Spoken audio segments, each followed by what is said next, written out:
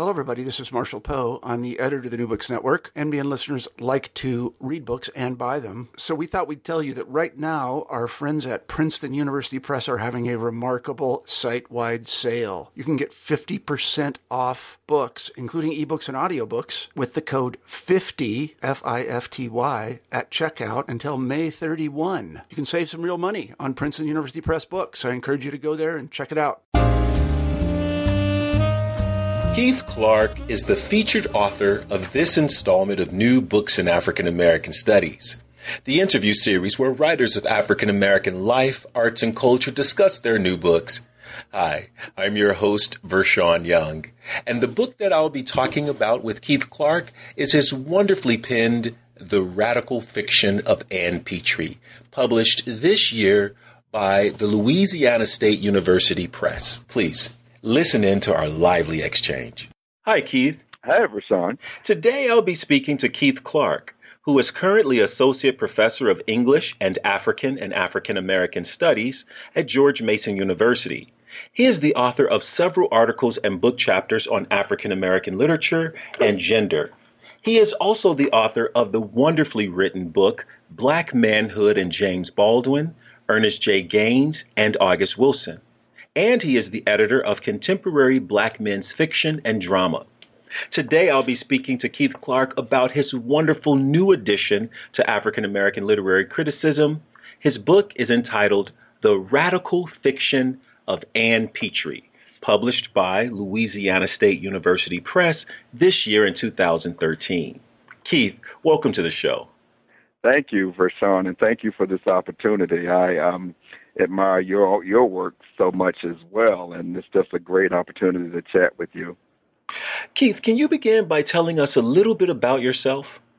Absolutely. I'm a Southern gentleman. I'm from the state of Virginia, Norfolk, Virginia specifically, and I started my undergraduate education here as well. I am a graduate of the College of William and Mary, where I was an English major. It didn't quite start out that way. I started college with the thought of maybe going to law school or studying business, something practical, something that I thought I could make a little bit of money at. But, sometimes you don't end up where you think you're going to. And so I decided to study literature in my second year. And so I was an English major, and I graduated in 1985, and from there I went on to an MA program at the University of Kentucky in Lexington, Kentucky. Woohoo. And that's right. And so I was there until I finished in '87. I wrote a master's thesis on interesting choice of topics. I wrote a master's thesis on James Baldwin, Amiri Baraka, and Edward Albee. And so from there, I actually decided I needed a break. I was sick of school. So I decided to get a real job. So I taught at Howard University for a year. That was in the late 80s. And after that year, I entered a PhD program at the University of North Carolina at Chapel Hill. And I was there until 1993 when I graduated. So from there, I got a job at George Mason University in Fairfax, Virginia, outside of D.C., and I have been here since 1993. Wow. How do you like it? I love it. I love the area, first and foremost. I always, since I was a kid, had dreamed of living in Northern Virginia. It's interesting. The northern part of the state is very different from the southern part of the state. Mm-hmm. And when I was a kid, my parents used to come up to Alexandria, Virginia, to visit one of my mom's closest friends from college and her husband, and we'd stay in Alexandria. And I just absolutely fell in love with it. Even, as a child, I just noticed it was a great place, and I loved going into D.C., and so I'd always wanted to live here. And so when the opportunity came for me to teach at George Mason, I jumped at it. So I love it here. Very nice. Keith, I want to jump right into discussing this book now, and starting with the introduction, because in it you detail how you first came to this project, which wasn't your original intent.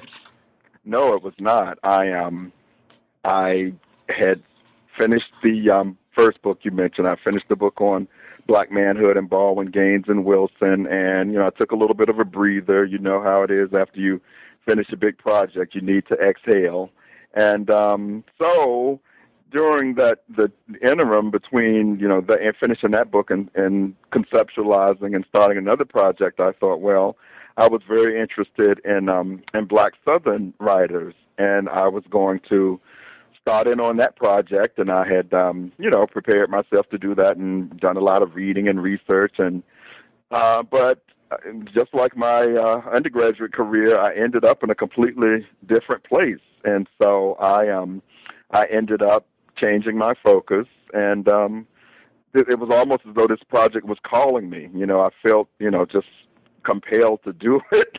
I don't know if it's intellectual or divine intervention or something, but it was something I felt like I needed to do, and so my focus changed dramatically. Frankly, Ann Petrie is not a Southern writer, although I do talk about a Southern dimension that you can see in a lot of her works. But she's from Connecticut, so she's far cry from Ernest Gaines and Albert Murray and some of the other writers that I was interested in. So, well, you talk about in the introduction finding a treasure trove of archives on Petrie, and that you just had to mine those, and in looking at them, this project seemed to spring up at you.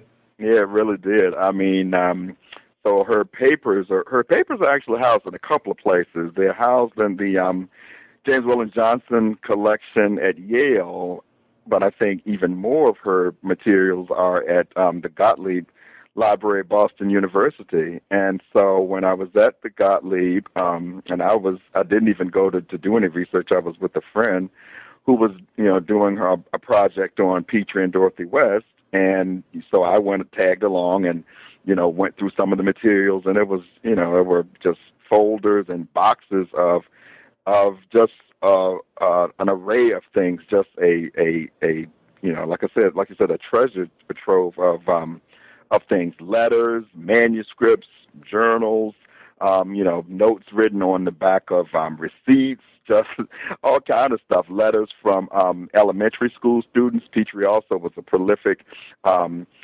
writer for children's and adolescent books, and so there was all of this stuff, letters from politicians, letters from Carl Van Vechten. I think there was something even in there from Langston Hughes or Paul Robeson. I can't remember, but just all kind of stuff. And I just thought, good grief, here's a writer whose career is just very rich, and there's a lot here, and it just it hadn't really been explored, I thought, in the kind of depth that her work and her life warranted. And so I just I just shifted gears. Mm-hmm. And you said that some of these things that called you to this project were misconceptions about Petrie's work, or a limited framework around her work? Yeah, it's, when people think of literary histories, and we think of these categories and we box writers. I mean, we feel like we have to have categories and be able to place and situate people, and that makes sense certainly for doing literary history and for pedagogical purposes. But for me, I guess too often when people would talk about Petrie, it always would be within the context of Richard Wright. It was like a shadow that she could not escape, and certainly Wright's work influenced hers, and she's the first to talk about the importance of Richard Wright, and he certainly was a pioneering figure and role model for a lot of writers in the 30s and 40s and 50s and and beyond that. But what I also saw, and I talk about this I published an article on Petrie several years ago. It was the first thing I actually published on her, was in '92, and I talk about how she clearly is influenced by Richard Wright and by the naturalism and protest discourses that he pioneered, but she also was doing some very innovative things beyond those discourses. And so I was interested in, some of the fascinating things, for example, that she does with gender and sexuality, which, really had not been really explored that much. I mean, I hate to say, but there still is only one other monograph on Petrie that was written back in 1996, and so there was just this, this major critical and scholarly gap in terms of, the kind of work that had been written on Petrie, given her prolific publication output. So.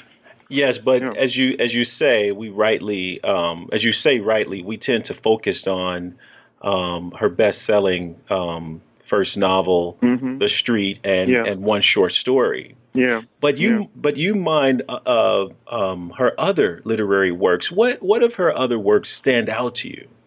Well, I think her novel, The Narrows, which was actually her third and last novel, which is remarkable. She died in 1997, and she published her last novel in 1953.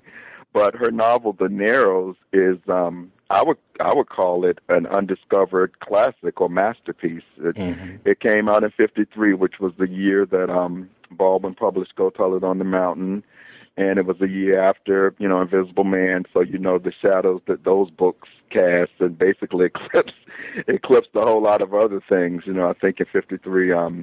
Gwendolyn Brooks also published Mark Martin that year. But, and so I think, because of the way the literary establishment works, the male writers were, privileged and foregrounded and, pedestalized.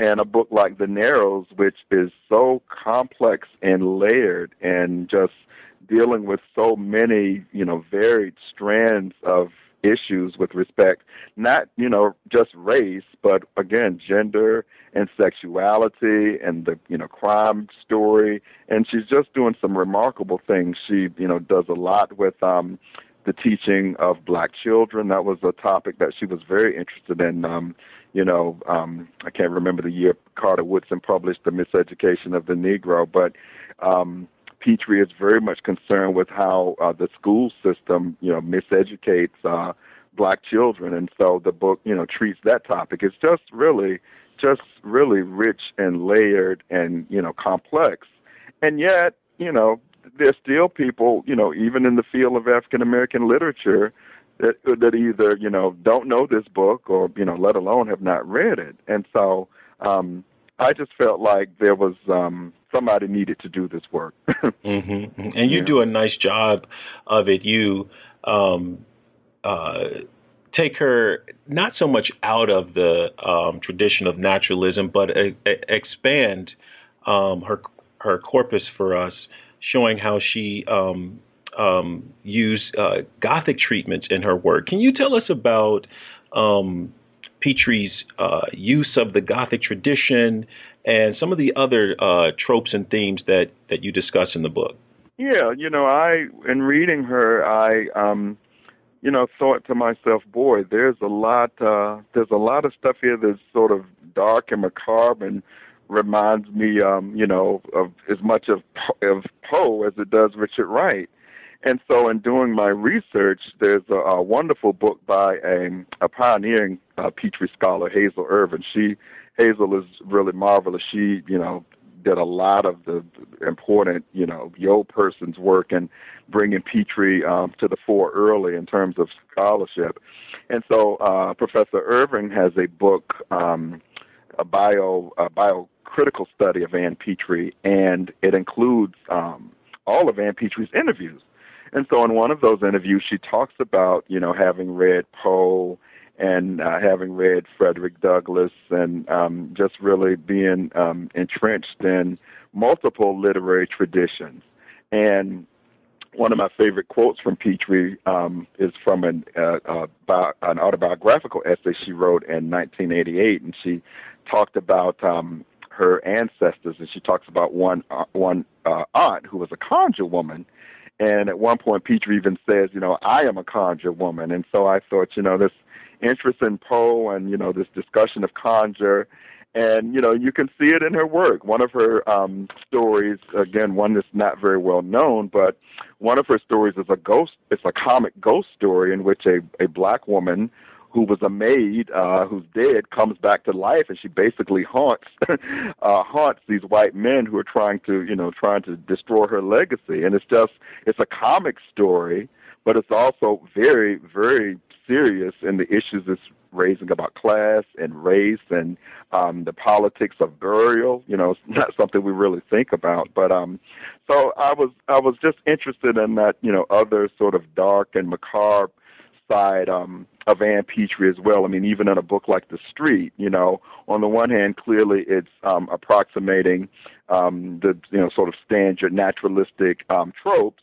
But on the other hand, the setting in Harlem and the way that is set in a tenement building, and the way Petrie writes about that tenement building, it could just as easily be a haunted castle, and the way that she writes about it. And so, I was interested in how she used these images of darkness and sequestration and entombment and insanity and mental disorder. How these very Gothic themes find themselves in her work. And I just thought a lot of times when people think about the Gothic, African American literature, it's very Gothic. It deals with a lot of these, sort of dark, secretive things that we don't want to talk about, and which race has always been one of those kinds of things.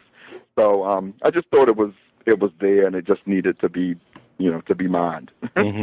Now, some of our readers are probably familiar with your work on gender and masculinity, and you discuss and Petrie's dealings and writings about manhood and masculinity. Can you talk about that for us? Sure. I again, in thinking about the dominant representations of black men in literature in the late 30s, 40s, 50s, of course, the person who emerges or comes to the forefront is Bigger Thomas, an Invisible Man, clearly. And so one of the things that struck me about Petrie was that she was trying to, it seems to me, offer a much more multi-layered or multivalent representation of masculinity, one that departed from, the sort of standard representation of black men as violent or as hypersexual or as acommunal or afamilial or isolated. It seemed like her work was pushing against and trying to witness against these rather dwarfing, frankly, depictions of black men. And so, when she writes a story like Miss Muriel, which she published in 1957, and in this story, she has, a character who sort of clearly fits that mode. But then, she has another character who, in essence is passing for straight, but who's clearly gay. And he's trying to, straddle this straight gay line. And he's also trying to do so in a context in which, he's trying to stand up for the race, if you will. And so it results in some really fascinating sort of dynamics and some sort of, pyrotechnics in terms of, trying to straddle these different lines. And it just, what she's doing to me is just so fascinating in that it's departing really from what the dominant representations of the day were. So that, again, for a black woman writer to, be including these characters who, straddle gay straight lines, or, and a couple of her works, there are characters who, enact a masculinity that, people would consider effeminate. And so, again, here's this woman writer in the 40s and 50s, departing from the dominant representation and the dominant strand. And I just found it, just again something that needed to be talked about, and something that needed to be, discussed in terms of gender theory and, theories about sexuality. I mean, her work really lends itself to that kind of study. Now, most people wouldn't, I would think, expect Petrie to deal with these kinds of things, but you have several chapters on Petrie's dealing with masculinity, and one on what you call a queer mixture of violence and love and hate and terror. Can you talk to us about that? Yeah, that is. I think that's the book's penultimate chapter, and it's a lengthy chapter, which is on just one story, in Darkness and Confusion. And in that chapter, the emphasis is not so much on the gay straight and the blurring of those lines, but it's really about a male character who sort of finds himself in a gothic situation, and that he's sort of sequestered in his Harlem home, which becomes sort of a haunting prison to him. And so he tries to negotiate different strategies for, finding some modicum of liberation in this, setting. And it's fascinating. So one of the things that I'm interested in that chapter is how Petrie takes the domestic space, the home space, and, often, women writers, think about somebody like Nella Larson or even, Zora Neale Hurston, they portray, marriage and domesticity as something that's really, harrowing for black women. So what Petrie does is, in effect, turn the tables. And in this story, the domestic and the home space is really harrowing and haunting for this black man who's really victimized might be too strong a word, but who's really haunted by the specter of his wife, who's very overbearing, and her niece who torments him about his he's small in stature, so who torments him. And so the home space becomes this milieu of fear and psychological disequilibrium. And so he seeks, different venues to try to, achieve a modicum of selfhood. But the strategies that he uses to do that, unfortunately, are some of the more predictable strategies that men, fall back on. So, he resorts to for example, to xenophobia. He attacks Japanese citizens and trying to show himself as a real man. And so, it's just fascinating, how the character in Darkness, Confusion tries to come up with some strategies to push up against this, the different forms of terror that he faces, terror from without, but also terror from within. Terror from within, yeah. So how does your book, you think, seek to resituate Ann Petrie? Well, I think, I believe, if I remember correctly, one of the chapters even talks about, resituating, I think, a reluctant icon, I call her. And one of the things that I guess I'm interested in doing, and maybe it's more situate than resituate, but I'm just interested in making sure that when people talk about the African American literary canon, that, it's not just a sort of the same cavalcade of, great male authors. When people think about the 40s and 50s, if black women writers are thought of, it's often Gwendolyn Brooks in poetry, and in the late 50s, Lorraine Hansberry in drama. And so I guess I want to make sure that people know that there was a major writer of fiction, African American woman writer of fiction in the 50s and 1960s. And that Ann Petrie was there and was writing very serious and complex fiction, which dealt with a range of topics and themes. Race certainly one, but class. As we've said, class, sexuality, the macabre. Psychological issues. There's just a long and rich history of what she was trying to deal with. And too often black women writers are often amputated from the literary tree, or if they are included, it's always the sort of same people as Morrison or or Walker, and not to minimize their accomplishments. But, there's a history of major black women fiction writers. And so I think Ann Petrie deserves to be, put in the company of Richard Wright, of James Baldwin, of Toni Morrison. I really think her work, just merits that kind of attention and recognition. So let's say a faculty that teaches African American literature and African American literary theory and criticism would like to use your book in a course. Would you imagine that such a course would include many of the authors that you've spoken of today, or would that course be a single course on Petrie? Would it be a course that tries to put her in conversation over the longue durée of African American literature? What would that kind of course look if you had to design it? Well, I think, that's a fascinating question. I hadn't really thought about that, Vershawn. I think it could be a course that could put her both within the tradition and, on the cutting edge of the tradition. I think such a course would, unlike one of Houston Baker's earliest books was called The Journey Back.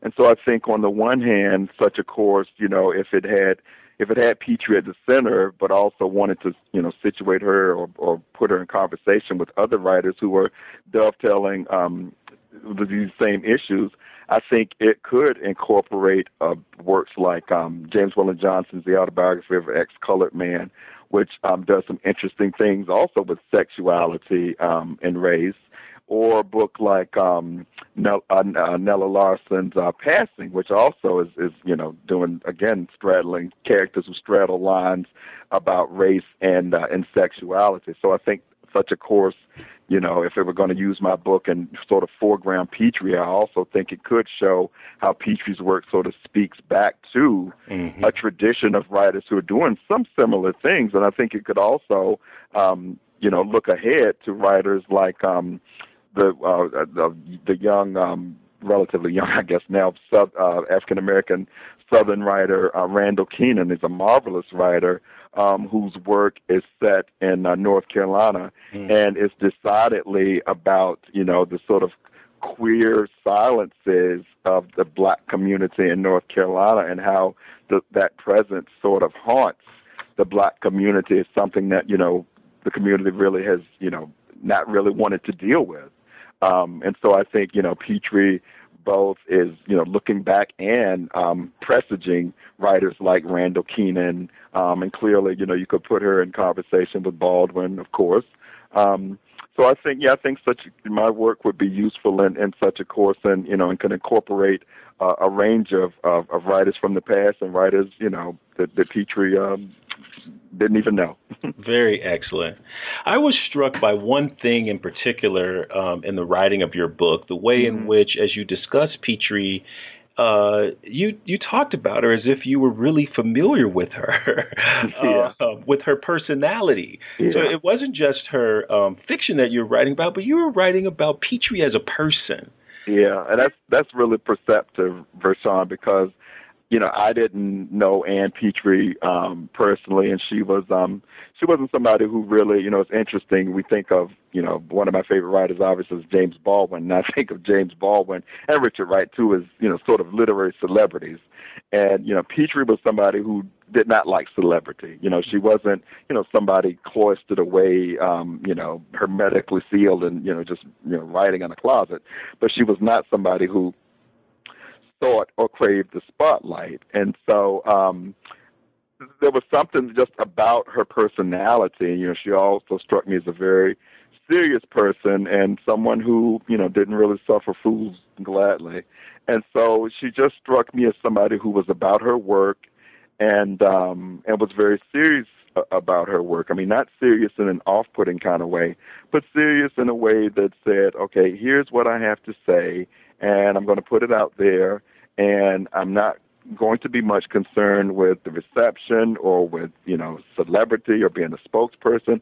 I'm going to utter some very difficult truths, and not just difficult truths about white and black, and not just difficult truths which, portray, white people as, perfidious or victimizing and black people as, the infallible victims. I'm going to utter some truths that put a microscope on black people. I'm going to utter some truths that put a microscope on a culture that mandates, that men act in a certain way and perform a certain type of masculinity. I'm going to turn a spotlight on some things that, might not be racially correct. One short story, we were talking before the interview about some of the things that were left out of the book. And so one of the things that I had to limit or cut back on my criticism was a short story that Petrie published in 1971 called The New Mirror.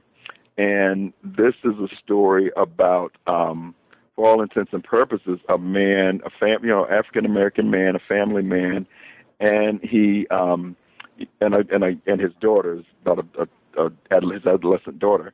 And it's about how they really think of themselves as being physically grotesque. And so this, Petrie published this at a time when, black is beautiful, say it loud, I'm black and I'm proud, all of this pride in Africa and, all of this race pride. And she published this at a time when, at that time. And so she was asking some questions about, well, is this rhetoric? Has this really reached everybody in the race? Is this where we all are? Or are there some people who still are encumbered with, notions of blackness as being, hideous and grotesque? And I believe this came before Morrison even published The Bluest Eye, or right around that time. So, again, Petrie was somebody that appealed to me because she was not afraid. She was, really fearless and uttering truths that didn't really try to hew to anybody's racially correct or politically correct or gender correct, anybody's line. She asked the questions, and they may have, been uncomfortable, but she posed them. And I guess that's what I found in her work that so appealed to me. Mm-hmm. Anyone who's written a book knows that one might start out with an idea or kind of clear trajectory or notion, but that there are discoveries and surprises along the way. Yeah. What was one of those for you? One discovery or surprise? Well, that's interesting. I guess one discovery or one discovery surprise was this. I never really thought how funny Ann Petrie is, because, again, the stuff she's writing about is very serious and, somber issues. One of my favorite stories about her is about an African-American male English teacher, so of course that appealed to me, who's from Virginia and who is really haunted by a lot of things about himself that he had really repressed and didn't want to deal with. And so she's written about, she writes about some pretty heavy stuff, but also in a book like The Nares, for example, it's just shot through with so much sort of sly and wry humor.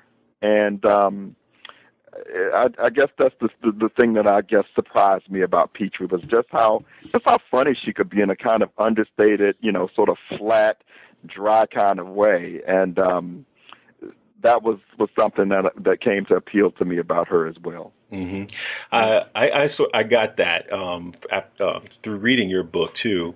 And one other thing that I want to ask you before I ask you to read from the book is about something that you've spoken about here and a through line in the book.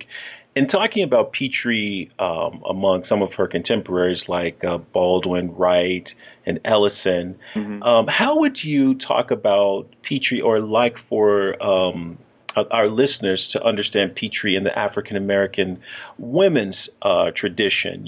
In the book, you reference Gwendolyn Brooks, Margaret Walker, and some other of the mid-century women's writers who were prolific during that time. Yeah. How would you talk about her in that tradition, women's tradition? Yeah, well, I think she, clearly Petrie belongs in multiple traditions. I think Hortense Spiller's talks about continuities and discontinuities, and I think, a writer like Petrie certainly is in a tradition of a Zora Neale Hurston in terms of her interest in, the institution of marriage, in terms of representations, not just of African American women, but African American men. Zora Neale Hurston, and There I Was Watching God and Moses, Man of the Mountain. I mean, she's very interested in male representations. And clearly Hansberry is paving the way for, Petrie is paving the way for Lorraine Hansberry, who, will also, treat issues of interest and importance to African American women, but will also foreground the plight of African American men and the complexities around African American masculinity. So I think, Petrie clearly fits within a feminist or, anticipating Walker, a womanist tradition, just as much as she, can be put into that male tradition. I think she's boundless in that way. Thank you for that. Would you read a portion from the book for us? Oh, I would love to. I am looking at the introduction, and some of your questions have actually spoken to some of these issues, and so I think this will actually go well with some of the things that you've asked me. So I'll just read a bit from the introduction, and you just tell me when I need to wind it down. So this is the introduction. I entitled the introduction, "The Literary Bones of Ann Petrie, Excavating and Resituating a Reluctant Icon." My introduction to Ann Petrie's most widely acclaimed novels, The Street and The Narrows, occurred in an early 1990s graduate seminar at the University of North Carolina at Chapel Hill. Until that time, my knowledge of Petrie's work had been limited to the short story Like a Winding Sheet, which was included in the estimable Richard Barksdale and Kenneth Kinnaman anthology, Black Writers of America, a volume that paved the way for the many African American literature anthologies we are so fortunate to have. Prior to deciding to concentrate on Petrie's writings as the basis of my next scholarly project, I had actually conducted extensive research on Black Southern writers. I had even spent hundreds of dollars on primary and secondary works. Since I had taught undergraduate and graduate courses on this topic, declaring it the subject of my next scholarly endeavor made perfect professional sense. However, a trip to Boston dramatically changed my research agenda. A close friend, writing a dissertation on Petrie and Dorothy West, invited me to accompany her to Boston University's Gottlieb Archival Research Center, where she had arranged to examine Petrie's papers. I was astounded by the volume of material Petrie had left to BU. In addition to handwritten drafts of several works, the 20 or so boxes included a trove of writings and other memorabilia, original versions of nonfiction she'd published in the Crisis and Opportunity magazines, letters she'd written to politicians, including President Richard M. Nixon, letters from elementary students whose classes Petrie had visited, correspondences with members of the Literati, Carl Van Vechten, and others. This cornucopia of personal and professional artifacts revealed a literarily prolific, politically engaged, socially conscious, and even radical Petrie, a very far cry from the prominent perception of her as aloof, if not outright disdainful, when it came to the spotlight and social engagement. Indeed, she was a far cry from the prototypical damn scribbling Black New England woman writer cloistered in the old Saybrook, Connecticut home she shared with her husband, George. Pouring through scores of black and white spec composition notebooks containing drafts of her work, I was especially amazed to find a draft of the work I truly consider an unheralded American classic, her 1953 novel, The Narrows, what would be published as a 400-plus page novel she drafted entirely in longhand. This was a truly epiphanic moment, for it brought into sharp relief the tenacity and sheer will it must have taken to fill those notebooks. Indeed, this moment convinced me that here was an indefatigable writer whose work warranted wider critical attention, not to mention a larger readership. Mm-hmm.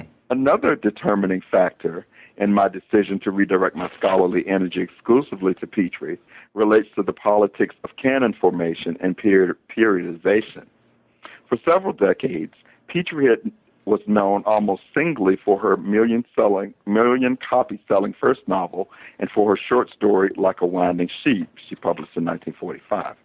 The latter continues to be published regularly in American and African American literary anthologies.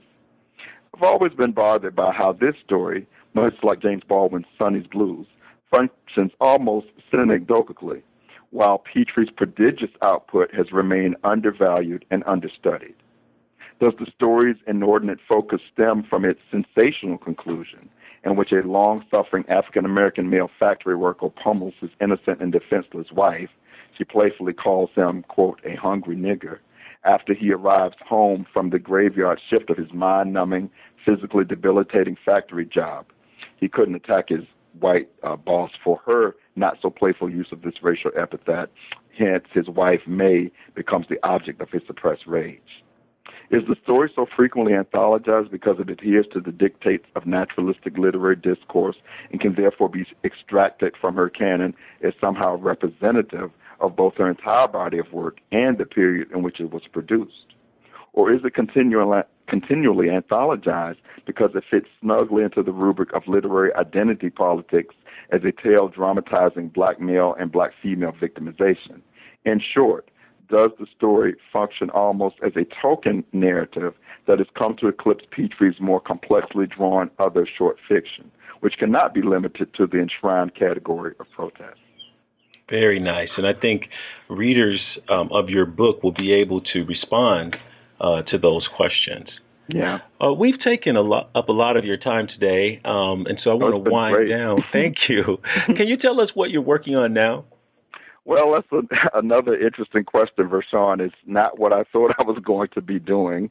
So my editor at LSU, as I was wrapping up this project, actually she called me one afternoon and she had some bad news for me. I would have to change the title of the book, and so but in that same conversation, I guess she wanted to give me the strong medicine first, and so in that same conversation, she asked me if I'd be interested in working on another project for them, and so I am now going to be turning my attention back southward, and I'm going to be working on my project will be on Ernest Gaines. Very nice. Awesome. Yeah. That sounds excellent. Can you give us a tidbit about what that might be about, or you want to? It's still in its inchoate stages. I'm trying to put it all together, but I can say that I'm grateful for the opportunity to work on Gaines. I had written about him. I have a chapter on him in my first book, and really wanted to do more work on him, and I've published a couple of articles on him in addition. So he, like Petrie, had been somebody that I've always been interested in. So I'll just say I look forward to the project, and hopefully I can answer a little more fully in the next year or so. Well, we look forward actually to having you back again on New Books in African American Studies. Oh, that'd be wonderful. Thank you. Thanks. Thanks for listening in to this edition of New Books in African American Studies. I hope you enjoyed my conversation with Keith Clark and that you go out and buy his new book, The Radical Fiction of Ann Petrie, published by the Louisiana State University Press in 2013. I'm sure you'll enjoy it, and if you're a teacher or a scholar, it's something worth having.